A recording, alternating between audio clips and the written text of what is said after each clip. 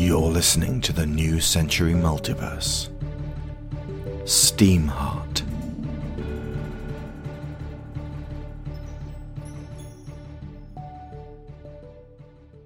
Chapter 28. Tiger Heart. This is Raven. Rowana, you come from a world where the Western continent, the mirror of our North America, is peopled by a nation of divided cat tribes. Is that right? Hold on, we don't have signs for a lot of what you're saying yet. I mean your equivalent of Europeans have not yet invaded, tricked, fought, and displaced the first peoples, and begun a systematic genocide in order to conquer and claim the land for themselves. Am I correct there? Dios mío, man, give me a moment. Sure, I'll wait. No, they have not yet begun to do this in earnest. But she worries every night that what you speak of will come to pass in her reality. What will you two do if you get back there? Prevent disaster. And if you can't? We must try. Butler.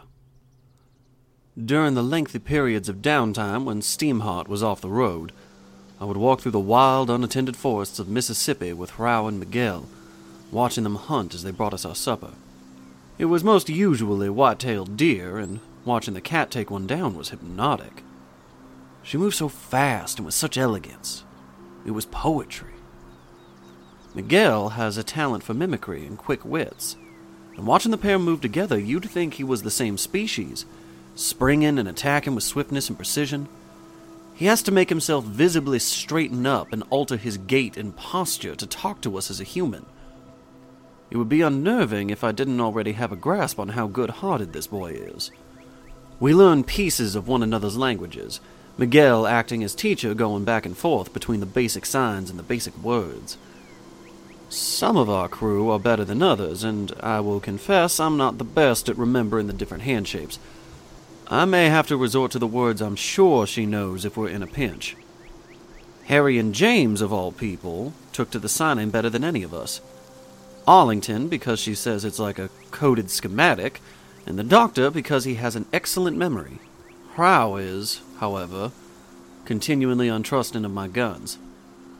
One afternoon I took our newcomers aside and talked them through the rifle and the pistol, explaining each part and what they could do at which range. Rao seemed impressed with my and Annie's abilities after we put on an impromptu target shoot, but she has not grown comfortable having them near. She says it was because she had been shot with rifles before, and we learned about the tranquilizer weaponry of the day-walking lions and their kind over the sea from the story. So it is understandable. I swore I would protect them both with these weapons, to the best of my abilities. One evening, while Annie was watching James, I took Miguel out to hunt and let him find our dinner while I brought it down. Gave me a chance to talk to him about a potentially thorny issue. So you're dead set on leaving the RSA military when all this is done, I murmured, not looking directly at him, keeping things as relaxed as possible. I was in the army for about an afternoon, he replied, a little trepidation in his voice. It's all right, son. Nobody's going to make you re-enlist, I reassured him. Frankly, you were too young when your papa signed you up, and you're too young now. I don't hold with them putting boys in uniform anyway. That's something Arkansas were doing, and a few other places. But back during the war, the civil one at least, the youngest was 18. I know boys lied about their ages in order to serve, he said quietly. They must have loved their country dearly. I was too young myself when it started. Only 13 when we moved here from Ireland in 1860. And when it ended? When it ended, I was 18. You're pretty good at math and history. I just pay attention, he replied, his eyes narrowing. Did you think about enlisting near the end? This conversation had not gone at all the way I planned. I took a long breath and told the honest truth. No. It hurt me to say the word. I thought about it, idly. But you're lucky enough to not remember what it was like back then.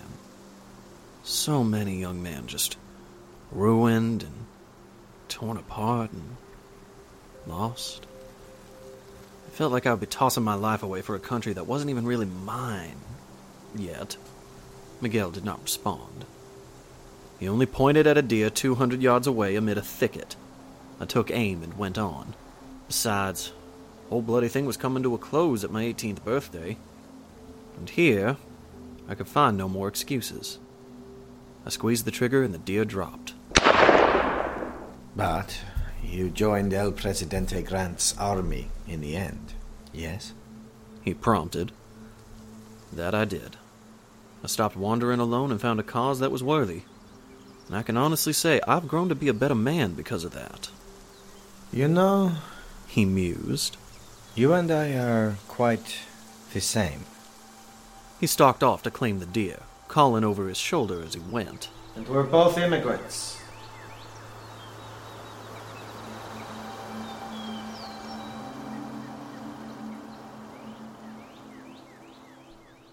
Harry. I like Miguel a lot. He started asking about SteamHeart on the first evening. I think we were still finding new things to investigate after the 4th day back on the road. He confessed he knows very little about technology, but he loves seeing it in action. I think he was relieved to find someone who wasn't going to ask him questions about his big purple friend all day long. Miguel tells me that since the pair of them met, one watches over the other while they sleep in shifts. Only very occasionally have they been somewhere secure enough, around trusted individuals, to both drift off at once. Seeing as I have such an awkward relationship with sleep, either forcing myself into it or else lapsing into a trance at inopportune moments, I can appreciate why a sense of all things being right with the world, work done, environment stable, might be important. On the evenings, I like to tread quietly, back through the carriages, past each sleeping member of Team Steam, in their bunks and hammocks, while a light is low, and a kind of peace settles upon us, all the way until I reach the far end, just to catch the two of them curled up together and dreaming. On my birthday, July 7th, I have just one request. Rao stands at the top of a steep, grassy hill, with me clinging to her back. I have nowhere near the surety of Miguel when he does this, and I clutch at her sides with my knees. Off down below stand the others. I can see Annie is looking nervous. Butler is quietly trying to reassure her, but Abigail and Miguel are cheering. I whisper into Rao's twitching, furry purple ear. I'm ready. The world lurches and the ground beneath us seems to melt away as the tiger roars enthusiastically and bounds forwards. I squeal in frightened excitement. As my heart races, the wind blows against me and my fingers lock around the leather armor as I cling on for dear life. We spring and bound down the slope and wind up beside our own team, where I am borne up on everyone's shoulders. It must have been over in a few seconds. That was how fast she was going. But during that time, I felt free and alive, helpless, yet powerful. It was a curious contradiction, and it felt significant for me to place such trust in another. Happy birthday, Truth. I hope yours was as good as mine.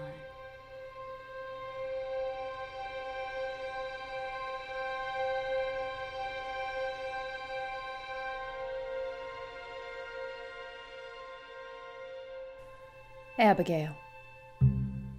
All of this big to-do about the tiger was a nice distraction for the rest of the group that got their attention off of Harry and me becoming... What were we? I would say lovers, but we'd spent so much time around everyone else that it felt awkward to attempt romance.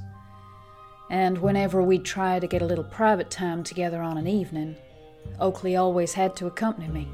Oh, there ain't no way in hell I'm letting you go wandering off into the woods, Gray. Whatever you two have got to do, you got to do it while I'm nearby.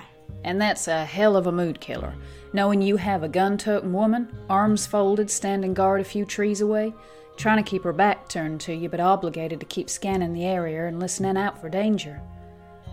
It made the two of us woefully self-conscious. Lord, though, Harry's a good kisser. She's making up for lost time, and no mistake. I keep trying to lose myself in those moments with her, but I'll confess, Oakley's paranoia is somewhat justified. Those woods and plains are scary. We have gone a long while without meeting another human being, and God knows what's out there. I think back to what Thomas said about the Wendigo attacks dropping since he made his little deal with Seth. And while we traveled through the eastern states, we honestly haven't seen a single one. Oh, there's been plenty of sign of their inhabitation, but no living Wendigos. Now we're in Mississippi, at the base of the forbidden territories that Seth reserved for his kind. Now, true, we didn't see any in Missouri either, but every day we get closer to the lion's den of the southern door, I get more on edge. And James is morose and sad and missing Rebecca. And as much as it hurts me deep inside to think of the two of them in bed together, I find I'm ashamed of my jealousy. I've been guarding what I always wanted to think of as somehow mine. And if I'm honest, when I see him sad like this, I think of Lucy and my heart just breaks all over again. If he feels anything similar for me, then surely my carrying on with Harry like this is making it worse. But I definitely care about her too much to call things off just to make James feel better. At night, I lie in Harry's fold-down chair bed, entwined with this slender, soft, earnest, astonishing lady. And we look up at the stars through the cockpit windshield and wonder if there will ever be a time when we can just be the two of us and not have to worry about what important things we must do. But every morning, we wake, and the control panel of SteamHeart is right there, with the road stretching out before us in the dawn light. One afternoon, when we'd parked ourselves next to a wide, grassy field and the wind was rustling through the trees, I could feel a curious part of myself flexing. I found Miguel conversing with Pines and borrowed him. The boy seemed thankful, as Jeremy had been asking again about the plant life of Rama, and I suspect he was getting a little bored of describing trees for the 15th time. What do you need me for? He asked. I've got a little thing I want to do, but I don't want to come off as disrespectful, I divulged. Oh, yes? I want to fight your mom. Miguel stared at me. Let me understand this, he said slowly. You meet a force of nature from another world, one that towers above you, that has the power to bring down zebras with her bare paws. One who moves so fast she could slice your throat and be 20 yards away before you hit the ground. And your decision is to fight her? He shrugged. Good luck. You hit the nail on the head. You're a smart kid, I replied quickly. It's a ludicrous and lethal proposition, and I don't want what I'm saying to come off like I've sized her up and I'm all neurotic about my own abilities as a pugilist, so my only recourse is to challenge the first stronger person I meet. That's not what this is. I swear.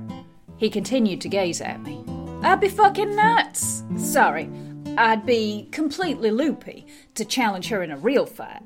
But can we maybe spar? No clawing required? I just want to get to know her better, and there are other ways of doing that than just talking. He tilted his head and a crooked grin rode across his face. Yes, I think I can arrange that.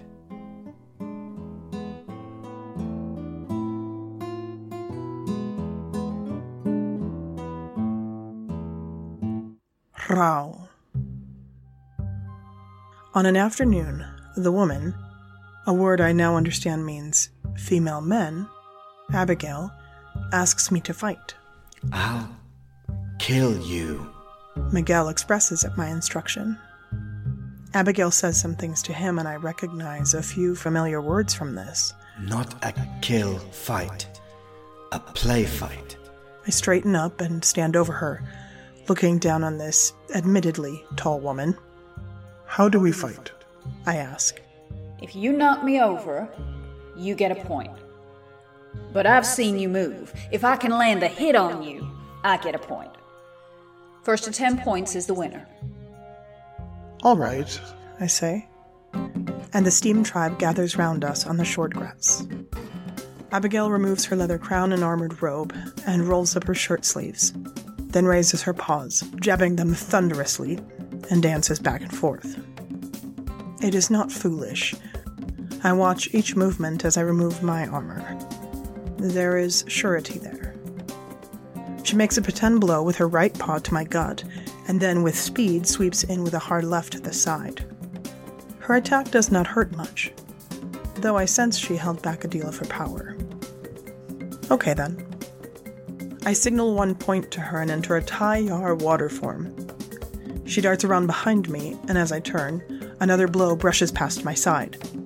I had anticipated this and moved, and in the moment she is readjusting herself, I strike out and hook her left leg with a velveted paw, sending her onto her back. She makes that laughing sound, and I nod to Miguel. 1 point each.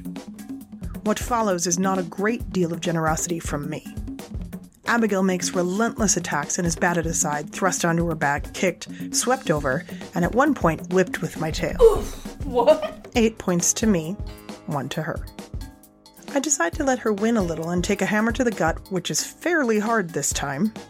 Suddenly she has a whirlwind of paws, drawing on stamina I believed she had exhausted. I dodge and weave, evading most of the hits, but she has been studying how I move as much as I have observed her, and she anticipates my angles of retreat, intercepting them with fast hits, catching my leg, arm, and chest. 8 to me, 5 to her. We catch our breath as we circle one another. I need to stop playing and end this. I calmly wait for her charge. When it comes, I begin to move to one side and aim for her aggressive outstretched paw.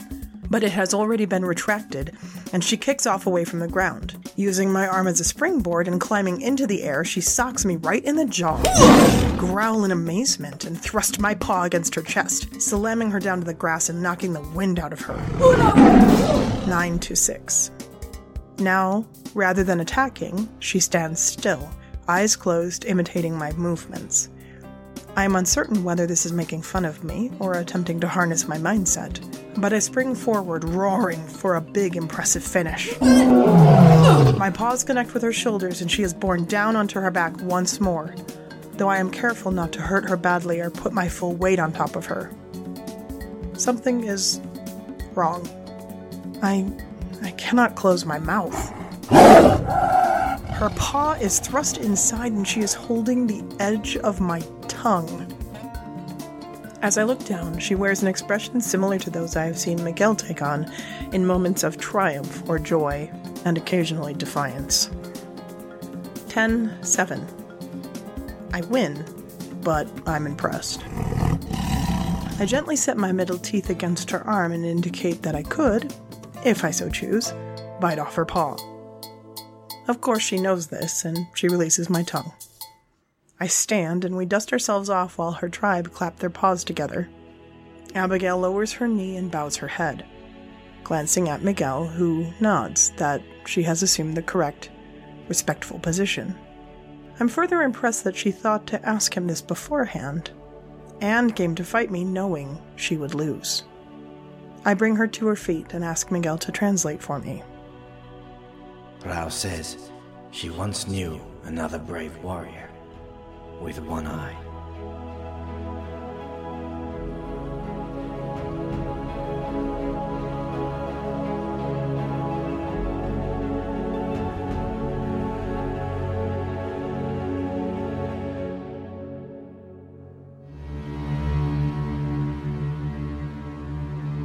You have been listening to episode 28 of SteamHeart, Tiger Heart, written and directed by Alexander Shaw.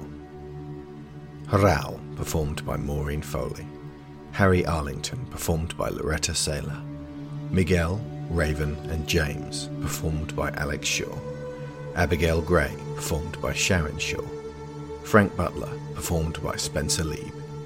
Spanish language consultants for episode 26, Claws Encounter, Kevin de Freitas and Estefana Moreno.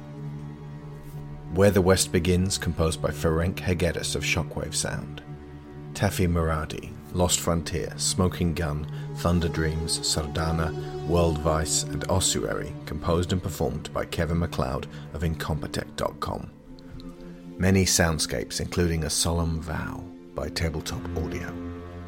Our $15 patrons get sponsor credit every episode, so major thanks to Joel Robinson, Benjamin Biddle, Abel Savard, Michael Haskell, a newcomer Adam Kilmartin, Joe Gasiga, Greg Downing, Tim Rosinski, Christopher Wolfe, Kat Essman, Cassandra Newman, Timothy Green, Matthew A. Siebert, Joseph Gluck, Kevin Otero, Luke Hatfield, Nick Ord, Duran Barnett, Tom Painter, Finbar Nicole, Jameis Enright, Mark Lush, Dan Mayer, Joe Crow, Chris Finnick, Toby Jungius, Dave Hickman, Aaron Lecluse, Kieran Datchler, and Lorraine Chesham.